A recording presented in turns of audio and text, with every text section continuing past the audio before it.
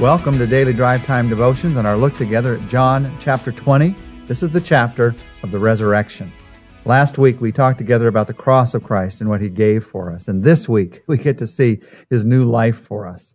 This is a chapter that's brimming with life. You want to know about the resurrection life? You ask a resurrected person. And in this chapter of new life and new hope, you see Mary, you see Thomas, you see Peter. They're all coming to deal with the truth that Jesus is alive and what that means in their everyday life. And for you and I, as we walk through this chapter this week, my prayer is that we'll see how these truths fit into our everyday lives. Mary, for instance, we're going to see went in a moment from a frightened and confused woman to a faith-filled and confident woman. What made the difference? As we begin John chapter 20, we're beginning a chapter that begins with the greatest question mark in history and ends with the greatest exclamation point in all of history. But it's a chapter that's very personal. It's the personal stories of how people's lives were changed. And because of that, it's the story of how our lives can be changed. Listen to what happened in the life of Mary Magdalene, John 20, verses 1 and 2. Early on the first day of the week, while it was still dark, Mary Magdalene went to the tomb and saw that the stone had been removed from the entrance. So she came running to Simon Peter and the other disciple, the one whom Jesus loved, and said, "They have taken the Lord out of the tomb, and we don't know where they put him." John chapter 20, verse 1, three important details at the beginning of this chapter that's filled with details.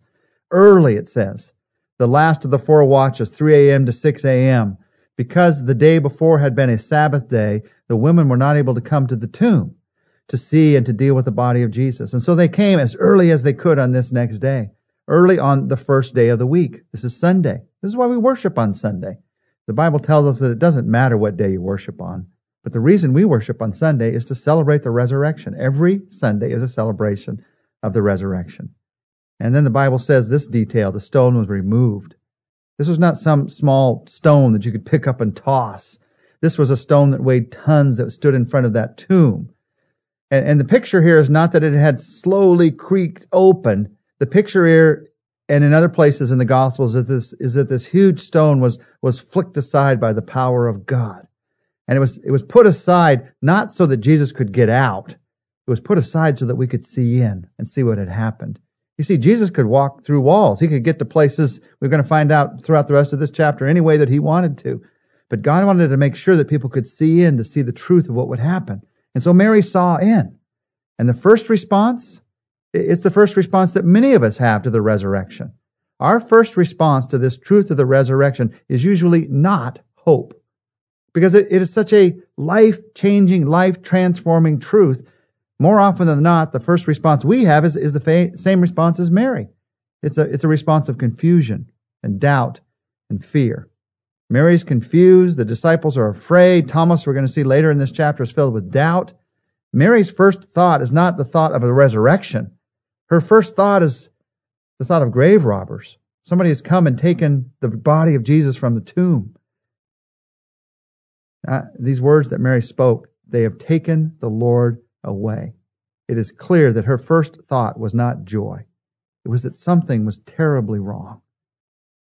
If your first experience with the resurrection of Christ and the fact that he can change your life is to feel a little bit of fear of what that might mean, a little bit of doubt about how that might work out, or even confusion of how this big a truth could fit into your life, you stand with all the early followers, all the followers of Jesus Christ. That is often the response to this incredible, huge truth of new life.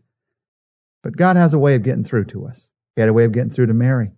In John 20, verses 3 to 9, here's what happened.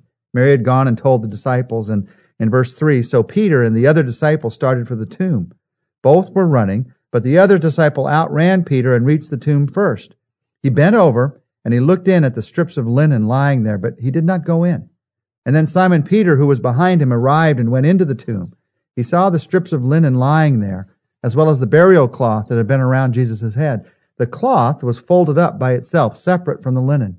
Finally, the other disciple, who had reached the tomb first, also went inside. He saw and believed.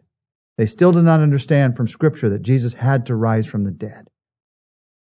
You see, as I read through these stories, personal stories in John chapter 20, I hear the question in my life, how do I see the resurrection as a part of my everyday life?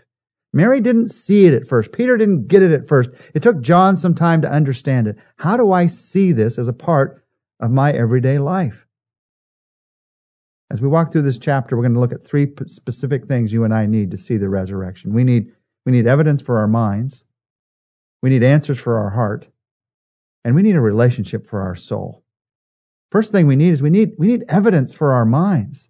This account was written 50 years later, but as you read through this chapter, you see many details of what happened. Who ran? Who got there first?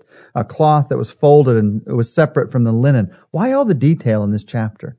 Because this chapter is the careful recounting of this moment in history by an eyewitness, someone who was there and saw it. And the Bible says that as the disciples, Peter and John, ran to the tomb, they stopped and they looked into the tomb. There's three different words that are used for seeing in this passage.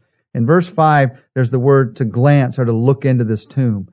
In verse 6, there's a word that's in the Greek meaning to be carefully observing something. The Greek thorao, that I carefully observe what had happened. And in verse 8, when the Bible talks about I saw and believe, John says, there's this idea of perceiving with intelligent comprehension.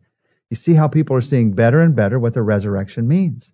There's three ways of looking at the same thing. You can glance at it, you can gaze at it, or you can get it. Those are those three words. First, they glanced into the tomb. Then they gazed into the tomb. And then John here, he gets it. He gets it. We need evidence for our minds many times to get it. Some people think that faith means you somehow stop thinking. That is not true.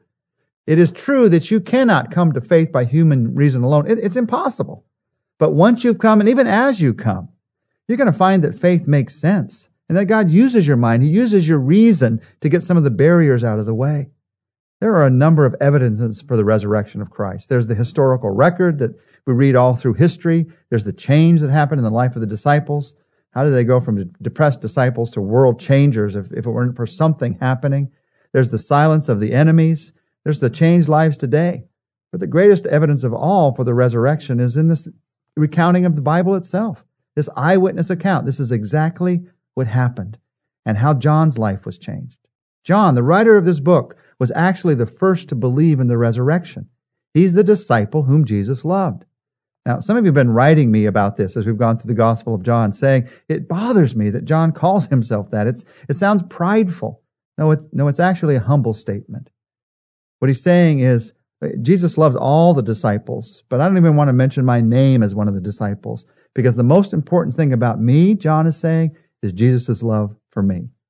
Now, I don't want to say that he's totally humble, because he does note in these verses that he outran Peter. He got there first to the tomb, and he looked in. And then Peter looked in, and then John walked in along with Peter. And in that moment, John believed.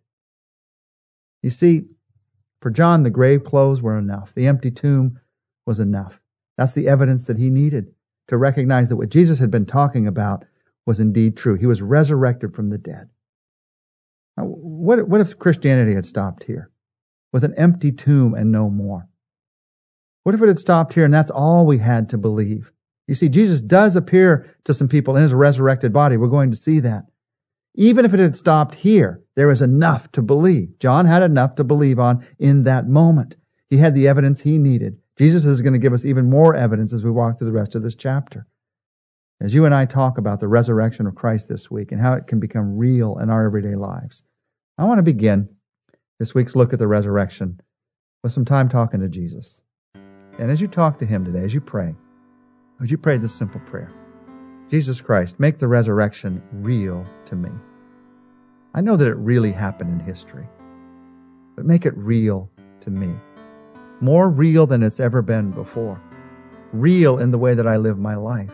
Real in the way that I see the circumstances of my life. Real in the way that I run my relationships.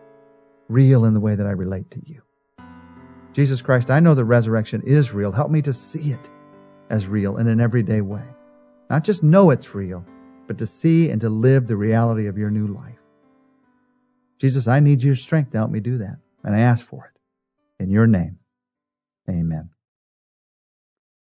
Well, join us tomorrow. We're going to be talking together about a second thing that is crucial to our seeing the truth of the resurrection in our day-to-day lives.